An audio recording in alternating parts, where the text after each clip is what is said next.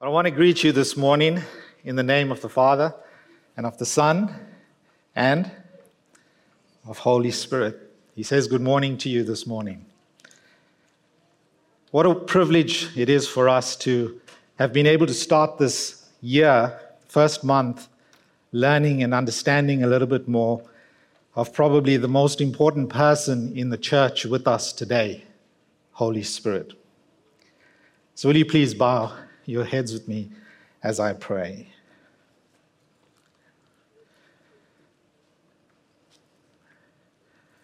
Spirit of the sovereign Lord, come and make your presence known.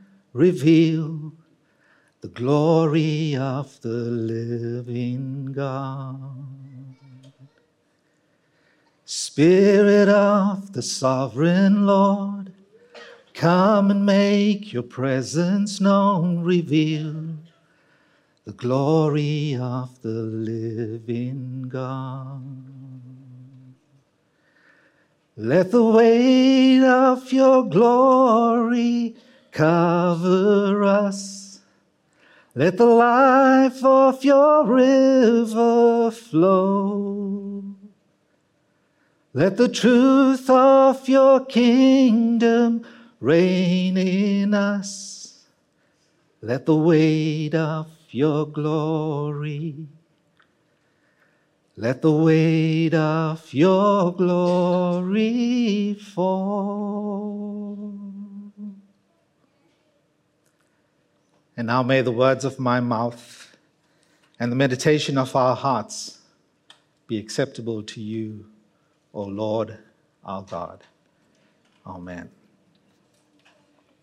So for the last 3 Sundays, we have been blessed to have been able to learn more and more about Holy Spirit, to get a better understanding. Chris started with talking to us about the Trinity, God the Father, God the Son, God the Holy Spirit. One God, 3 persons, all worshipped together. And then Andrew made us aware that Holy Spirit's always been around from the very beginning of time as we understand it, into the Old Testament, the New Testament, and he's in the world today. But not just in the world, he's in the world alive and active in the believer. And last week, Randy focused on the purpose of the Holy Spirit. He is the breath of God, a fresh breath. The breath of God that uses the believer to accomplish his will on earth. Randy spoke about us partnering with Holy Spirit to bring in a new reality that Jesus will finally bring into its completion when he comes again. Randy said that Holy Spirit is the mover and the shaker of this new reality, and that we must move and shake with him. Now, if you missed any of these messages, you can always catch up on the website or on YouTube. And so by now, it is the expectation that you know more about Holy Spirit than you did 4 weeks ago. But knowledge is not the only thing. You need to take that knowledge and you need to apply it in your lives. We know and we grow in knowledge so that we can show and share the truth and grace of our Lord Jesus Christ, which is our new assignment on this earth. So this morning, I want to show you a few things. And the first is to show you that we are, by God's handiwork and by his word, spirit beings, housed in a physical body for a physical assignment here on the earth. I want to show you that Holy Spirit is a gift that God gives to the believer after that believer has heard the good news of Jesus Christ and has responded through repentance and baptism. To show you that it is Jesus' instruction, it is Jesus' desire for the believer to work together with Holy Spirit and not on our own. And lastly, to show you that Holy Spirit wants to have communion with us. That is, he wants to fellowship with us, he wants to partnership with us, and he wants to have intimacy with us. So let's begin with who we are. You and I individually are referred to as a being. Being. God is also a being, but God is a spirit being. He is unseen, he is uncreated, he is eternal, he is all-knowing, he is all-powerful, and he is present wherever he chooses to be. We are human beings. We are seen. We were formed in the secret place called heaven and out of this earth by God. We are human beings. And the word human is two words put together. The first word is humus, which means dust, dirt, or earth. And the second word is man, which is the name that God gave to the spirit being that he created. You put the two together and you get humus man or human. Now, just so that you're aware, it's not hummus or hummus, and we are not made of chickpea dip. In Genesis chapter 1 and verse 26, it is written, "Then God said, 'Let us make mankind in our image, in our likeness, so that they may rule over the fish in the sea and the birds in the sky, over the livestock and all the wild animals, and over all the creatures that move along the earth.'" So God created mankind in his own image. In the image of God, he created man. Male and female, he created them. There were two things that I learned from this passage of Scripture. Firstly, that God is a spirit being, and if he made us, mankind, in his image and in his likeness, then the obvious deduction is that what God created was a spirit being, which he called man. Secondly, that God gave that spirit being a physical assignment. The physical assignment on the earth to rule, to reign, to have dominion over everything that God created. The question then is this: how was the spirit being, the man, going to accomplish a physical task? I think that you may agree with me or appreciate that a spirit being in its spirit form cannot accomplish physical tasks or things. So here's what God does next. In Genesis chapter 2 and verse 7, it is written, "Then the Lord God formed a man from the dust of the ground and breathed into his nostrils the breath of life, and the man became a living being." Two things from this passage. Firstly, out of the dust of the earth, he formed a physical body, a body that had no life.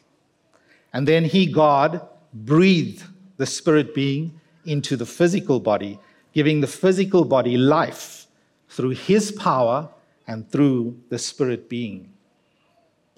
So in Genesis 1, God created man, the name God gave to the spirit being. And then he gave man a physical assignment. In Genesis 2, he formed a body for man and put the spirit being or the man into the physical body. The spirit being, who was given the physical assignment, could now carry it out in a physical world. Now, if you're lost or you're not with me, just think about when someone passes away, when someone dies. What is left? It's just a physical body.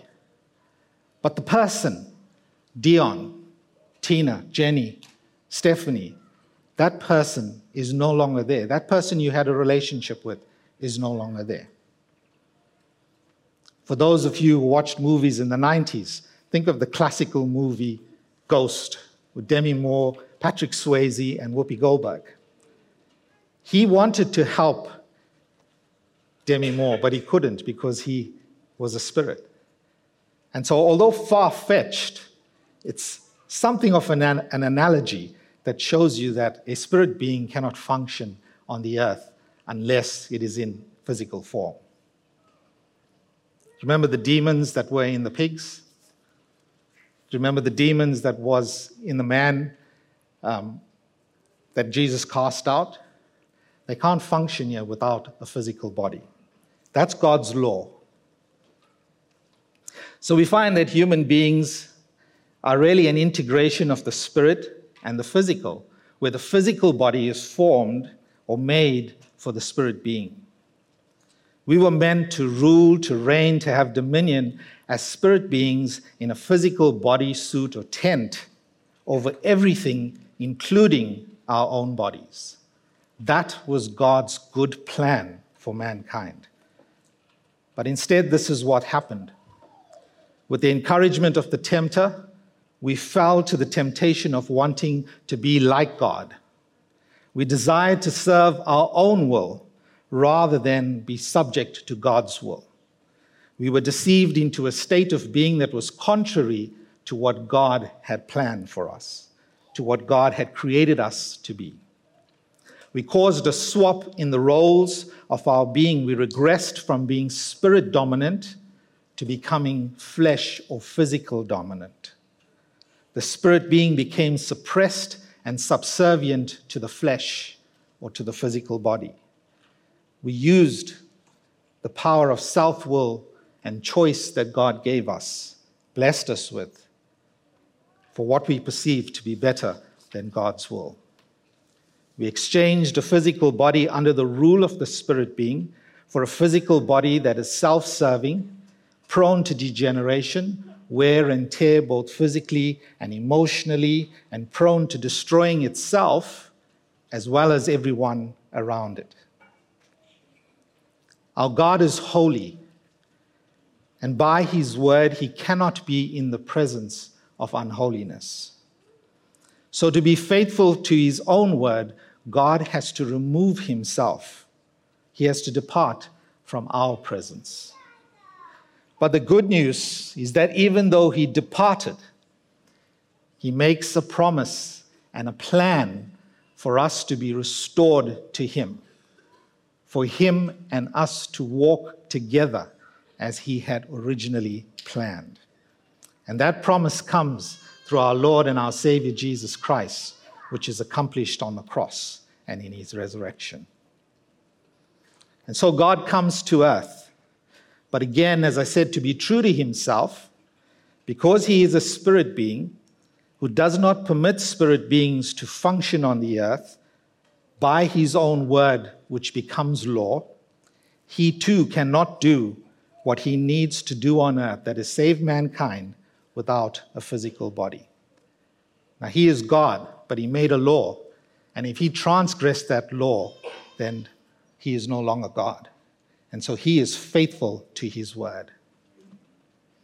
The work of salvation is a physical assignment and therefore has to be carried out in a physical body. And so the Spirit of Jesus took its God-ordained place in the body of Jesus that was formed by God in the womb of the Virgin Mary. Jesus becomes fully human and yet remaining fully divine. We find later on in his life, at his baptism, filled with the Spirit of God, Holy Spirit, he begins his assignment, the promise of salvation of mankind through his sacrifice on the cross. In Luke chapter 22 and verse 42, Jesus says, "Father, if you are willing, remove this cup from me. Nevertheless, not my will, but thine be done." And here we see the will of God that was discarded by Adam's disobedience in the Garden of Eden being restored through Jesus' obedience. And then following his baptism, filled with the Spirit, Jesus allows Holy Spirit to lead him into the wilderness. This is symbolic, because he is symbolically submitting to the leading of Holy Spirit. And this is crucial for us as we see the submission of the physical body to the Spirit. He subdues the flesh as he denies the flesh sustenance in that 40 days of fasting. He makes the flesh weak so that the Spirit can be strong. With Holy Spirit, Jesus defeats temptation, and he takes back from the tempter everything that was lost in the Garden of Eden. And he did that for you and I.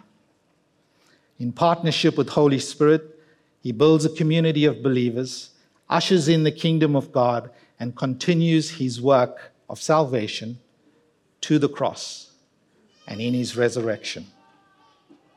And Jesus did that for all mankind, not just for the Christian, but for all mankind.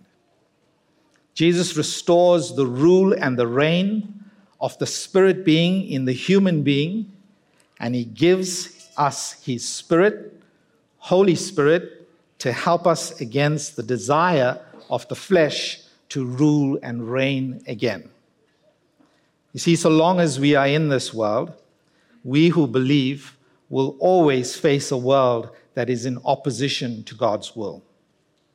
Not forgetting a tempter who continually prowls around, seeking out the believer to cause the believer to fall again and again.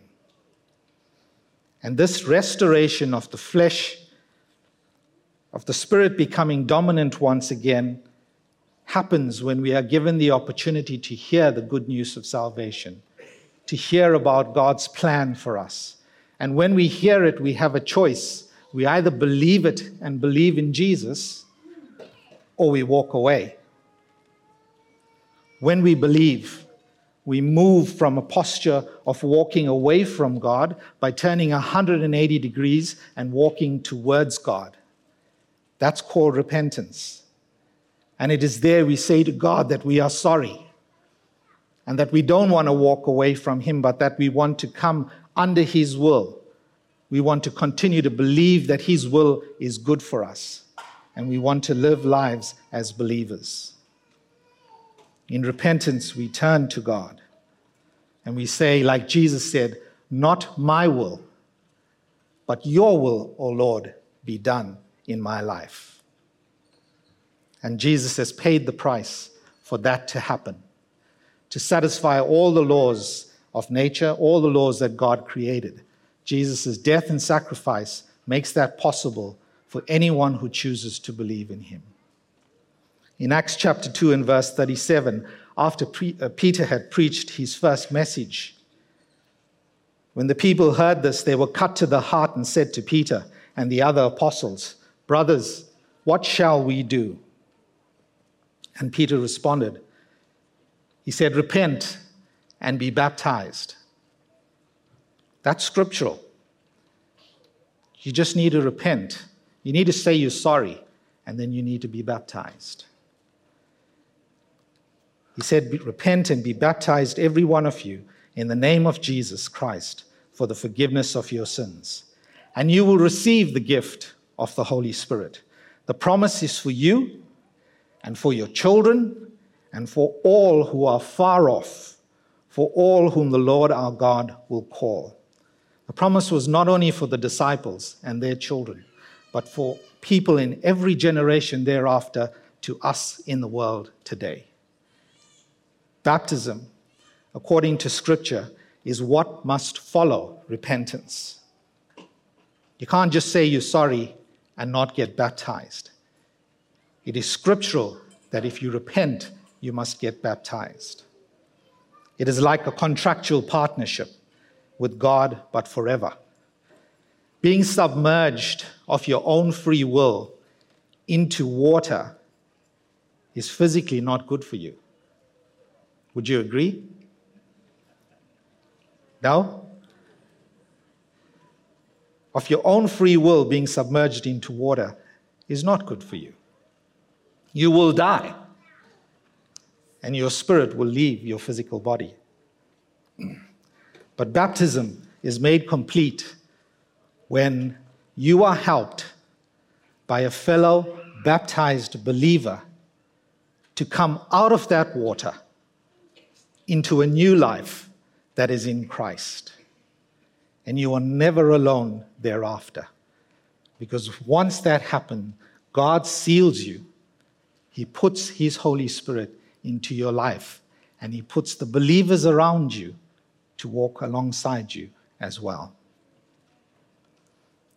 A body that submits to being led by its Spirit in communion with God's Spirit is what takes place next.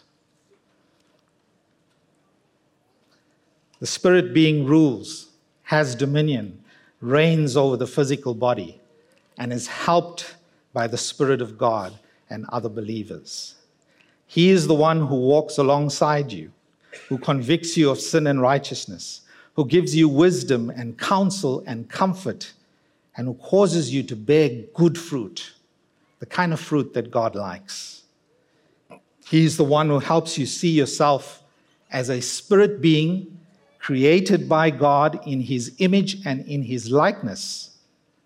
He is the one who helps your spirit being to see the spirit beings of those around you, not their color, not their prettiness, not their ugliness, not their deformities, but to see the spirit being that God created and put in that physical body.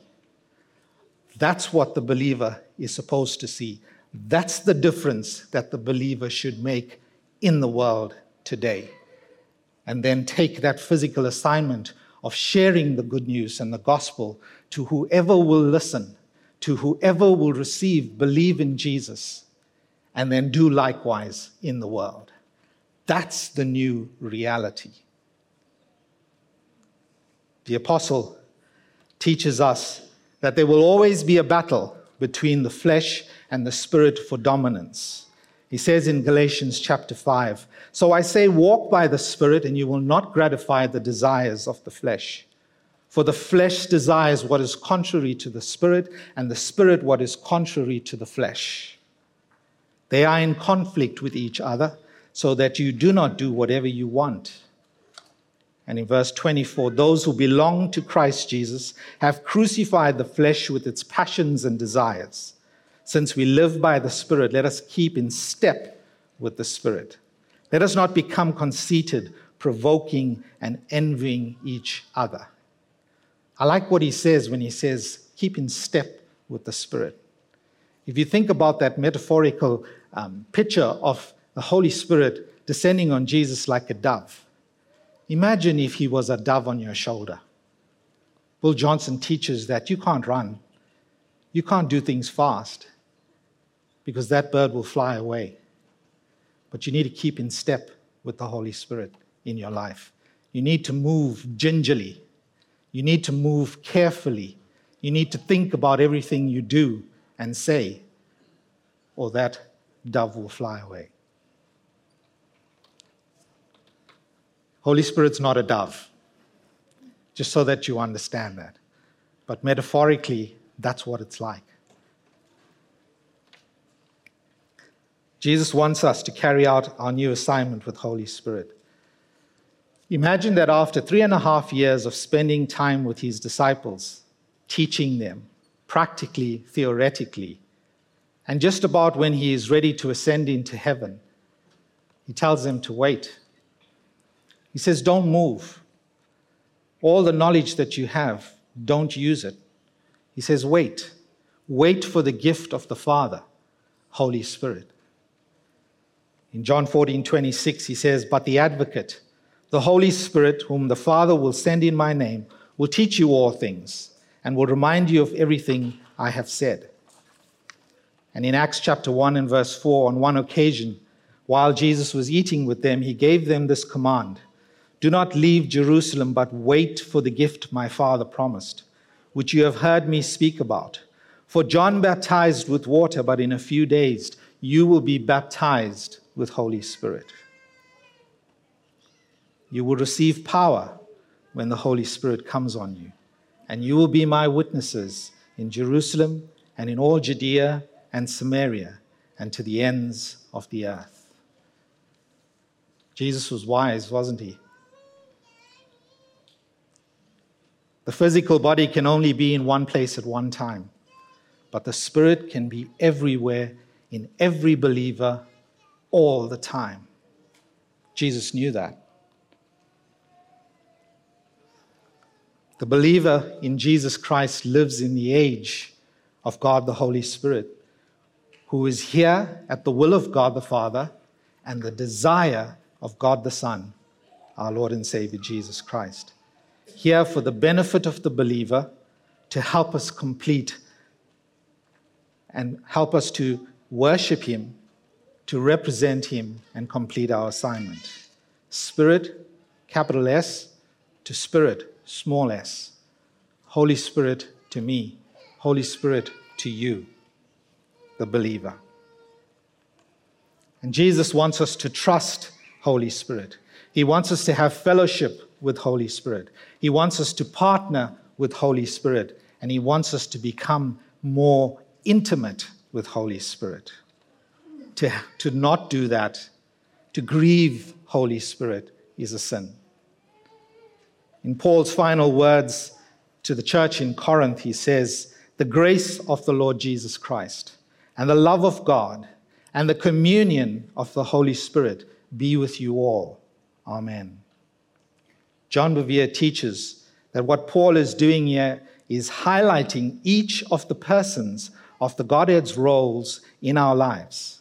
Grace through Jesus, love from God, and communion with the Holy Spirit. He teaches that the Greek word for communion here is koinonia, and in my South African dialect, koinonia. I prefer koinonia, but I believe the right pronunciation is koinonia. It is not the same as the sacrament of communion that we have every Sunday. Instead, the Greek word here has three major definitions: fellowship, partnership, and intimacy. Now, I'm not going to elaborate on each one because we'll be here till lunchtime. But what I want to do is to take you on my journey of fellowship, partnership, and intimacy with Holy Spirit.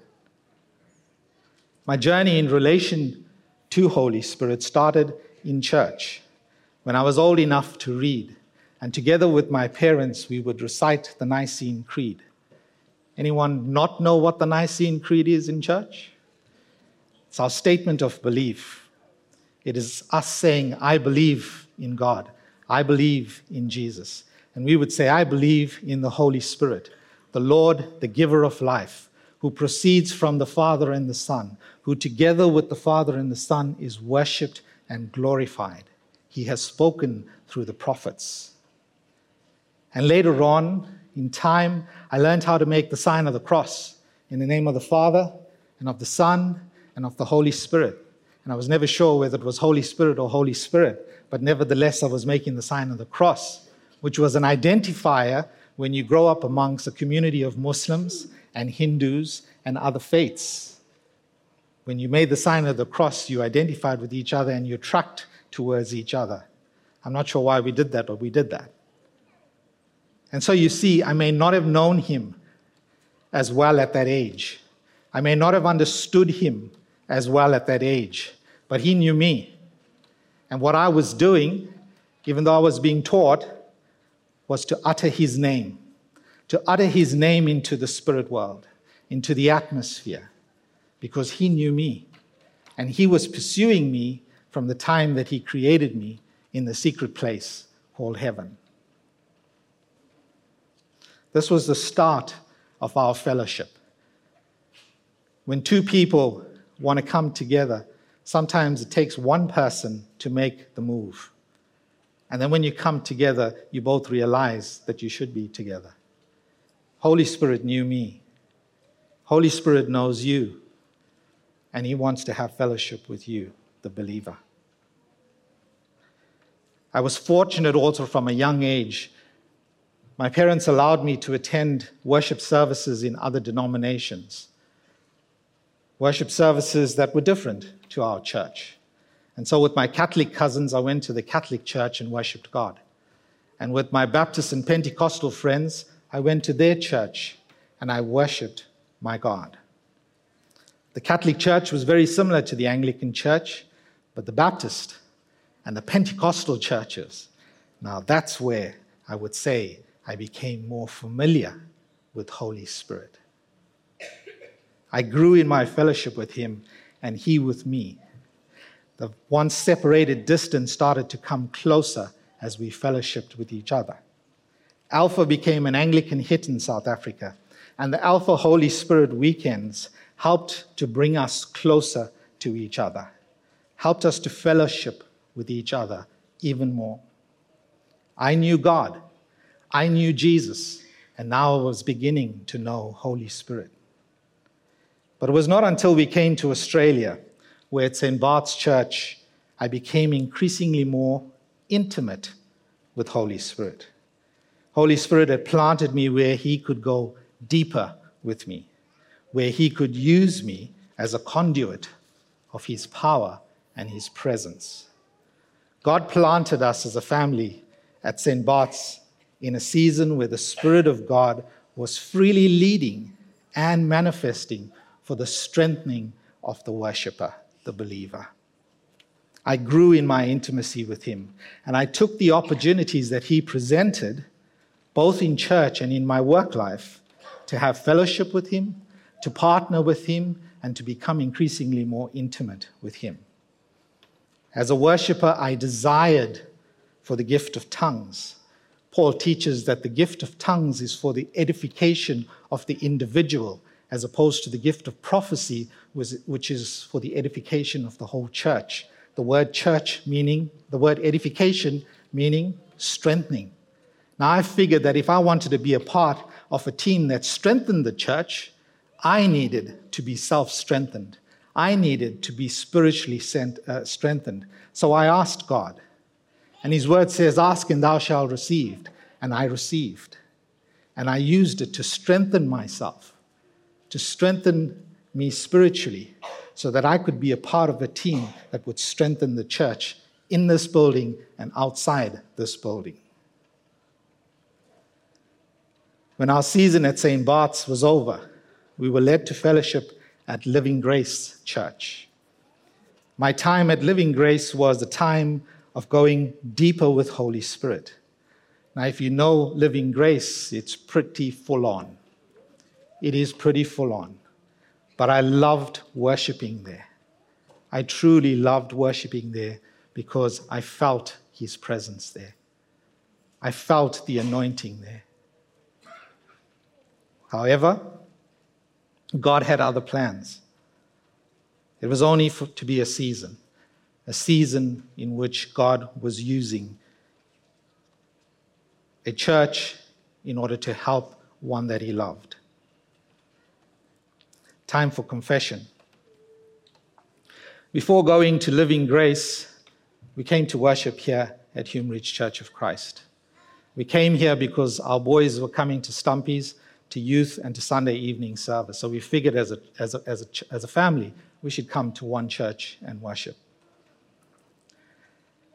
I came to the morning services because I'm a morning service person. And to be honest with you, I could not settle in for one simple reason. I didn't feel the presence of Holy Spirit. And I wanted to worship where he was tangible. That's me. And for that, I apologize to you as a church. God graciously took me to Living Grace for that season. And then, as only God can, he brought me back to where he wanted me to be. I felt like Holy Spirit was saying to me, and he was, I am present because I am in every believer in this church. I am present because I am in every believer in this church. Stop whining like a spoiled child, and I will show you that I am here. Holy Spirit's not only a comforter, he can get pretty firm as well. He can be pretty strong as well. And for the believer, he can move you. He opened my eyes and he opened my ears, physically and spiritually, to see him and to hear him in different people in this church. And so I apologize to you for making such an assumption. I apologize to you for judging that Holy Spirit was not in this church, that he was absent, and that we were just getting together to sing and to listen to a couple of words from the front. And I hope that as God has forgiven me, that you too will forgive me. But the choice is yours. When fellowship and partnership are in place, intimacy will follow. Intimacy is that closeness that develops between people in personal relationships. It builds over time as you connect and feel more and more comfortable together. The Holy Spirit of God is not a person, is not an it. He's a person, and he wants to be intimate with you. Not your physical bodies. He wants to be intimate with the spirit he created in Genesis 1. And as we come to a close, I want to show you again how my communion with him, my fellowship, my partnership, my intimacy with Holy Spirit, what it means in the following things. Firstly, that when I lead you in worship on a Sunday morning, it's not without him. It is never without him. My leading is the product of my communion with him. My assignment is to create an atmosphere that is open to his presence first and foremost, and then to lead you into that presence so that your spirit, together with Holy Spirit, may glorify our Lord and our God. Jesus' words, God's words, Jesus' words. My people will worship me in spirit, that's Holy Spirit, and in truth through the blood of Jesus, the one who has opened the way. He has called me to be a worship leader. He called me 20 years ago when he needed one for his church. And I said, yes, but only if you do it with me. And he has never, ever let me down.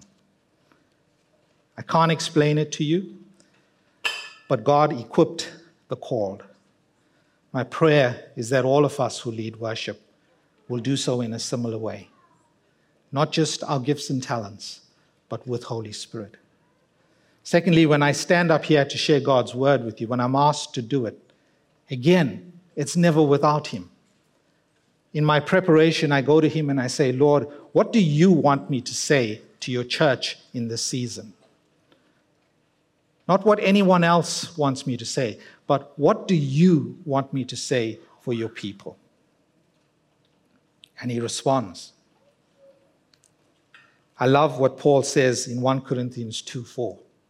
He says, my message and my preaching were not with wise and persuasive words, but with a demonstration of the Spirit's power, so that your faith might not rest on human wisdom, but on God's power. Again, it is my prayer for every one of us that stands up here to preach God's word to you, that it is a word in season that is coming from spending time with God, from having communion with Holy Spirit, so that what we are hearing is beneficial, is relevant for us, the believer in the world today. I am hungry for the word of God that is Holy Spirit inspired. Thirdly, that when I pray for you with the other elders in the front here,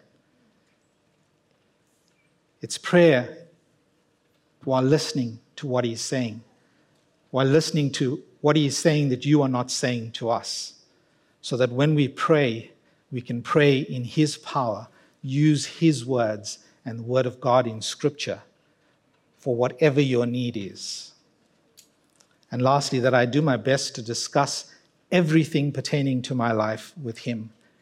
And when I forget, and I sometimes do, I know that my beloved Holy Spirit will convict me, will remind me through his still small voice. Don't do life without Holy Spirit. Don't take the knowledge and put it in your back pocket or file it in your Bible.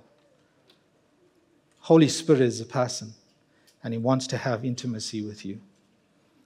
Brothers and sisters in Christ, don't be afraid to begin a relationship with him. And don't be afraid to go deeper in your relationship with him. Don't be afraid to experience his presence and manifestation of his presence, the weight of his glory, the life that comes. And please, please don't knock it if you haven't experienced it, because you're knocking him when you knock others who speak of their experiences. Instead, embrace it. If it's not for you, it's not for you, but don't knock it. And a lot of us are guilty of that. I believe personally from Scripture that our first priority is to worship God. Stand, kneel, sit, lie, in whatever posture, be in awe of him, worship him, praise him with songs, glorify him in spirit. And our second priority is to carry out as spirit beings in a physical body our new assignment. Out of this, good works and generosity will flow. May we not get so caught up in the work of the Lord that we forget the Lord of the work. May Holy Spirit encourage our spirit beings to move our physical bodies to church every Sunday to worship Jesus. And where we can be revived and restored, refreshed and empowered in Holy Spirit's presence, to then go out come Monday morning and share the good news and be the good news. Jesus said, "Therefore go and make disciples of all nations, baptizing them in the name of the Father and of the Son and of the Holy Spirit, and teaching them to obey everything I have commanded you. And surely I am with you to the very end of the age." Spirit to spirit. Let's pray. No song this time.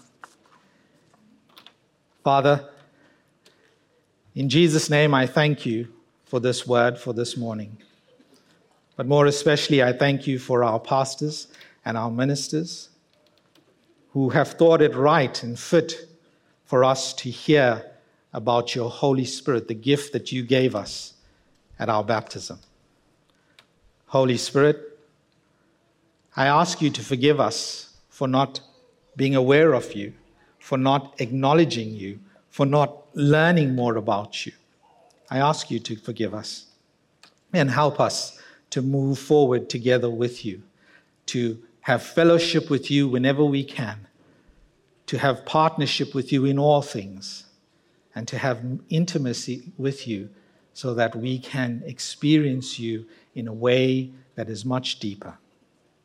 Holy Spirit, bless those with the gifts that they desire to serve you in the world today. You have many gifts, and your word said those gifts come with you when you come into the life of the believer. For those who desire it, Lord, give it to them. For those you have already given, Lord, make them aware of it so that they can exercise those gifts in the world today. And above all, we thank you, God, for your Son, Jesus, the one who has made it possible for us to be in communion with you, for us to live our lives in your power and in your strength. In Jesus' name I pray. Amen.